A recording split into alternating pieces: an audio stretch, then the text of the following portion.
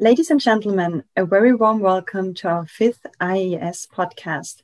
My name is Katrin Süß, and today we will talk about EU trends in 2021.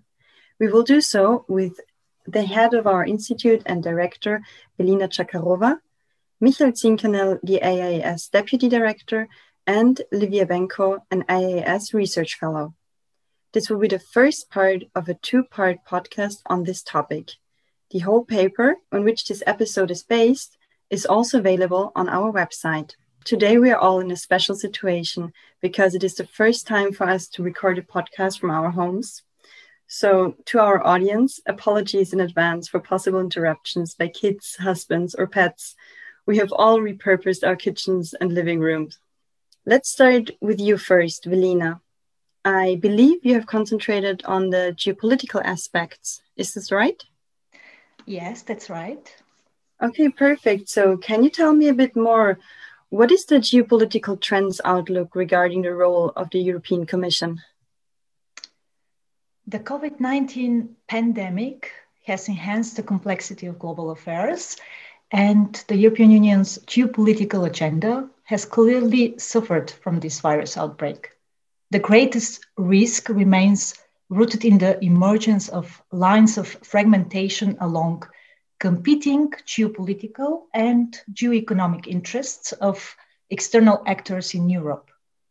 The diverse agenda of interests and goals set predominantly by the United States, China, Russia, Turkey, and other actors will give further rise to divisions among the European member states and institutions on geopolitical issues. Following the Brexit deal, the successful functioning of the Franco-German engine of European integration will be decisive for the debate on strategic autonomy, which is why this trend will depend on the election of the next German Chancellor in 2021.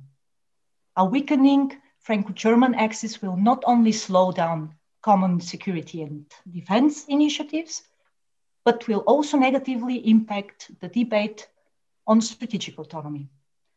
Following the election of Joe Biden, the European Union and its member states will again look to the United States in an anticipation of improving bilateral relations. However, the United States would also demand stronger commitment from his European allies in advancing joint foreign policy initiatives with Europe. So the European Union will, however, seek to further reduce its dependence on America in certain key areas and fields and aim to achieve what we call partial strategic autonomy. With respect to China, the first step in this direction has already been taken, following the redefinition of the strategic partnership with Beijing by adding a systemic rival and economic competitor to the previous designation of cooperation partner. The signing of an investment deal between China and the European Union signaled a stronger European commitment.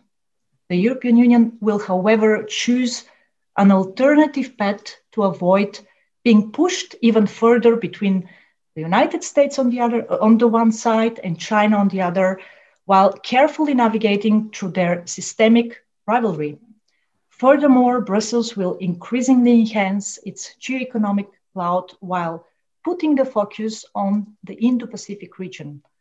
To conclude, the European Union will seek to facilitate an upgrade of the strategic partnership with India and also build stronger ties with like-minded countries in Asia, such as the ASEAN.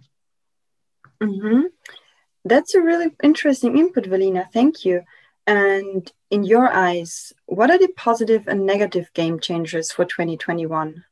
On the positive side, game changers will be the improvement of the transatlantic relations, as well as the return to normality in the bilateral relationship between Washington and Beijing, the intensification of the European defense initiatives, as well as the strengthening of the European pillar within NATO. Conversely, Negative game changers will be linked to an increase of the hotspots in the direct European neighborhood, a worsening of the relationship between the United States and China, as well as military tensions along the peripheries of Europe, such as the war between Armenia and Azerbaijan in Nagorno-Karabakh in 2020. Moreover, geopolitical gaps which are increasingly appearing in the Middle East, North Africa, and Eastern Europe will be occupied by powers such as Russia and Turkey, and thus will be further intensifying the European Union's conflictual relations with Moscow and Ankara. Reaching this aspired goal of becoming a geopolitical actor would require at least a partial strategic autonomy in European security policy and also multi-fora alliances in global affairs. Even though the goal of strategic autonomy is not achievable in the short term, an actual operational and political autonomy coupled with the strengthening of the European industry sectors and a diversification of global supply chains will likely take place starting with 2021. A European single market for defense equipment will certainly be another positive signal in the right direction, together with overall increase of defense spending. A self-determined security policy is the sine qua non for this accomplishment.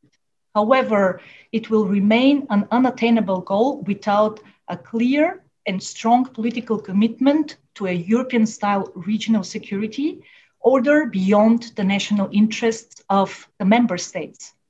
The first ever elaboration of a strategic compass and the dialogue on 4 key areas: crisis management, resilience, capabilities, and partnerships constitute a process that is expected to bring about a positive change in 2021. To conclude, for Europe to become a geopolitical player instead of serving as a playing field for the systemic rivalry between the United States and China, it is necessary to assert European interests, values, and norms internally, but also to project them externally by forging multi-fora alliances with like-minded partners.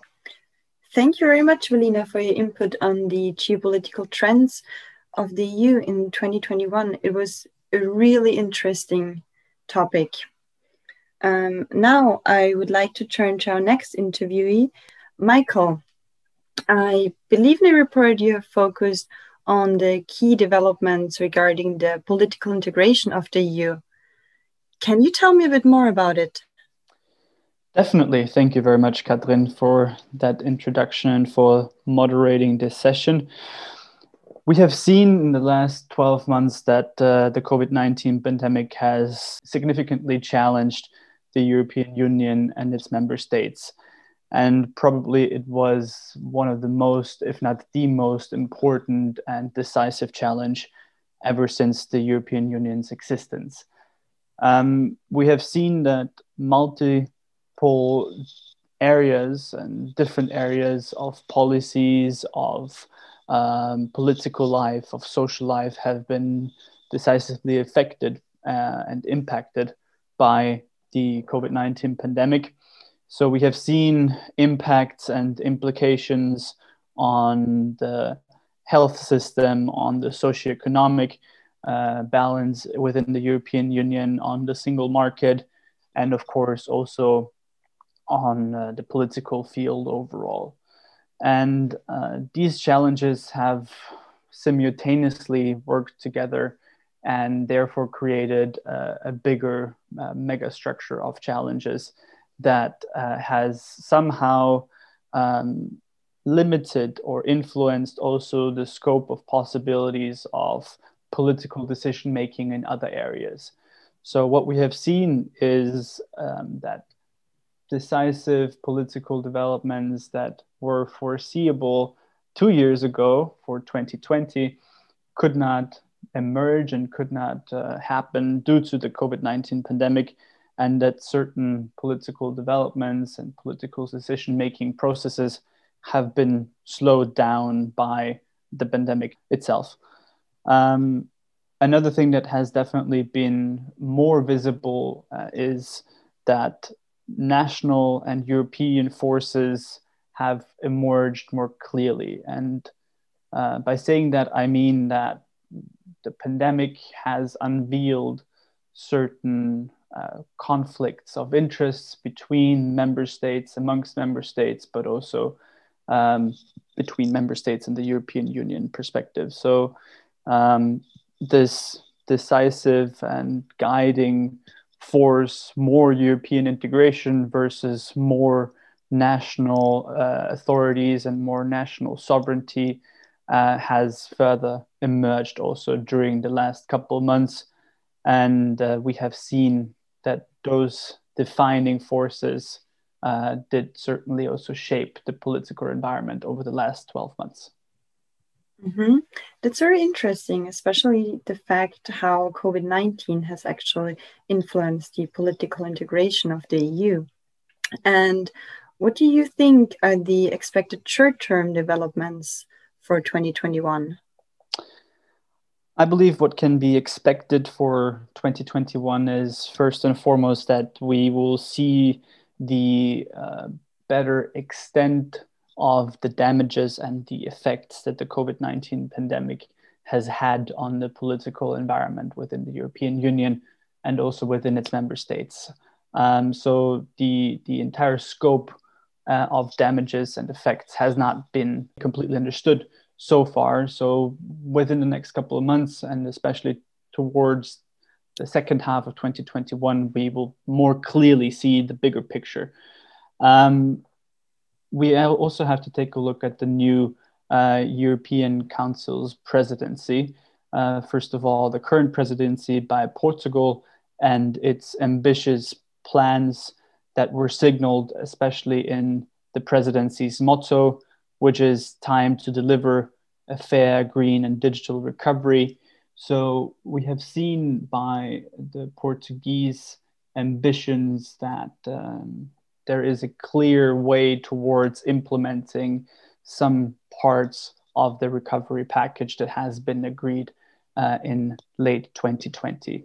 And this transition, this recovery should be leveraged and led by not only a digital, but also a green transition, and also including a social pillar that is standing as a central aspect for safeguarding a fair transition. Also, that has been highlighted before. And therefore, the European Union also tries through these digital, green, and fair transition aspects to strengthen and enhance the strategic autonomy. If this is really going to be possible in that very ambitious way that the Portuguese presidency is presenting itself, has to be determined within the next couple of months. So this is still unclear as of now. However, what can be said is that the extraordinary 1.8 trillion budget and recovery package that the European leaders have adopted in mid-December 2020 can certainly be seen as a success and as a positive aspect for more cooperation and integration within the European Union. The process to actually agree that huge recovery and budget package for the next years was a very difficult one, and overcoming these difficulties and these different point of views of various member states is certainly a success. However, I believe that we will continue to see the dissatisfaction by certain member states, especially when it comes now to the most recent developments and the entire vaccine and vaccination strategy of the European Union. So it is still to be determined if the supply and also the provision of vaccinations for various member states will be successful, if the supply chains will be successful or not.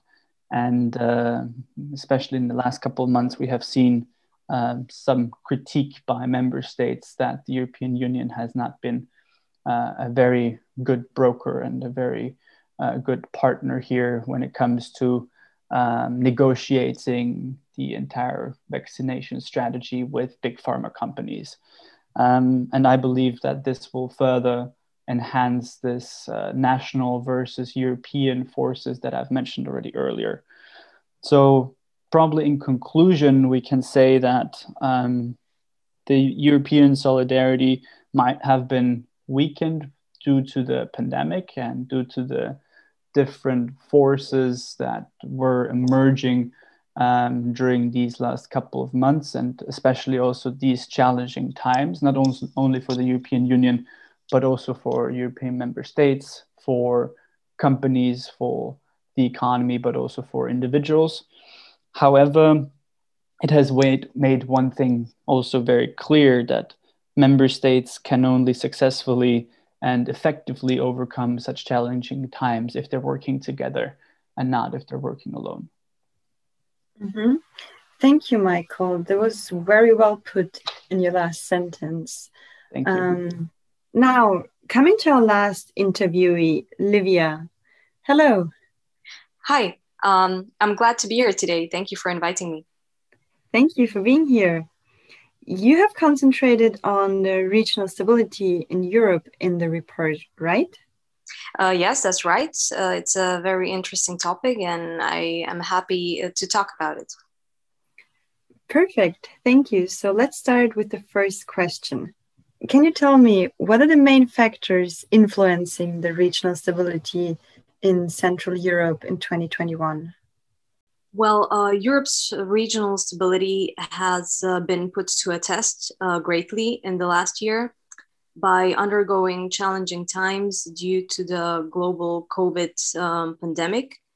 This trend is most likely going to continue this year, as the situation around the pandemic has remained unchanged. Given that this health crisis has been aggravating the existing problems that the Union was already facing, like the polarization of society or disrespect of the EU values and rising distrust towards the governments of the member states, it is, I would say, implausible that the EU will get back to its status quo ante soon. And Europe's regional stability is endangered by diverse and at the same time major challenges. For instance, the weakened economy of the member states, the decline of democracy, spread of disinformation, and also the upheaval of EU-wide protests, as well as even the possibility of terrorist attacks, as the one in Vienna or France last year, which were clear warning signals that Europe must stand strong and united to counter terrorism. The importance of jointly managed security and defense increased even more, in my opinion, due to the latter. Thank you, Livia, for your input. This was really interesting. And now coming to another aspect you've highlighted in the report, the COVID-19 recovery plan. What do you think about the state of democracy in the EU and the recent compromise in this deal regarding the multi-financial framework and the Next Generation program? Yes, the EU has been steadily experiencing an increase in authoritarian government tendencies, leading to decline in democracy. And this is a factor of uncertainty for the EU because it represents the undermining of those pillars on which the Union is built on, as well as a destabilization of its unity.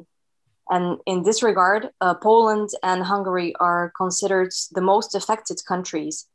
The right-wing oriented governments of both states repeatedly demonstrate that they do not comply with the common EU values, such as the rule of law, and the fundamental principles by breaching freedom of media, education, justice matters, and so on. The COVID-19 pandemic is indirectly enabling some of these governments to abuse the emergency situation to consolidate their power by introducing emergency laws and issuing decrees, some of which I would say have no proven connection to the pandemic, like was seen in Hungary. And when it comes to the MFF, 2021 and 27, as well as the Next Generation Recovery Plan, so-called, we could say a forced compromise was reached at the end of 2020, as we all remember, after complicated negotiations due to Poland and Hungary blocking the EU budget due to disagreeing with the clause tying the funds to the rule of law. And the mechanism can only be applied in case of fraud or corruption and conflicts of interest involving the use of EU money, according to this compromise. To sanction a country, for example, the procedure must prove that the EU's financial interests have been harmed in a direct way. And this excludes the mechanism being applied for rule of law breaches in general, as foreseen previously, which is a pity, in my opinion, and shows that the EU has still a battle to fight. I completely agree with you that there is still a battle to fight regarding this topic in the EU legislation. And lastly, I would like to ask you, what do you think is the most negative factor leading to the destabilization of the regional stability in Europe currently? Well, yes, here I would say fake news, threats should be considered as a major destabilizing factor for the future of the region. This proved to be an even more dangerous phenomenon in the wake of the pandemic, because disinformation in times of the pandemic provoked the increase in polarization of the society and growing distrust towards governments of the member states, and it hindered the effective implementation of anti-corona measures imposed by the governments. And moreover, in a health crisis, false information has sadly proven to cost even human lives. And currently, the ongoing pandemic has reached a critical point in several member states, and therefore additional measures to tackle and decrease the spread of disinformation should be considered as a priority for this year in order to decrease the occurrence of further protests that could be seen through Europe last year as the result of increased unemployment, lockdowns, and disrupted supply chains. And at present, global debt and possible prolonged recession are on the rise. And it is not clear when the pandemic will finally be pushed back and how much economic damage will be done at the end. However, the latter can have a negative impact on the population and worsen its confidence in state governments. And as a result, pro-European forces may be weakened, and the entire European project may also be significantly affected in a negative way. This indeed sounds like a real challenge, which could lead to destabilization. So thank you so much, Livia, for your input. Thank you to all three of you, Michael and Velina as well, for these interesting insights and all the information you have provided us with today. This now officially marks the end of our 5th AIES podcast. Thank you all for listening today. Our next podcast will be about the second part of this report, concentrating on the EU's recovery plan, the common security and defense policy, and the EU space policy. Stay tuned and goodbye.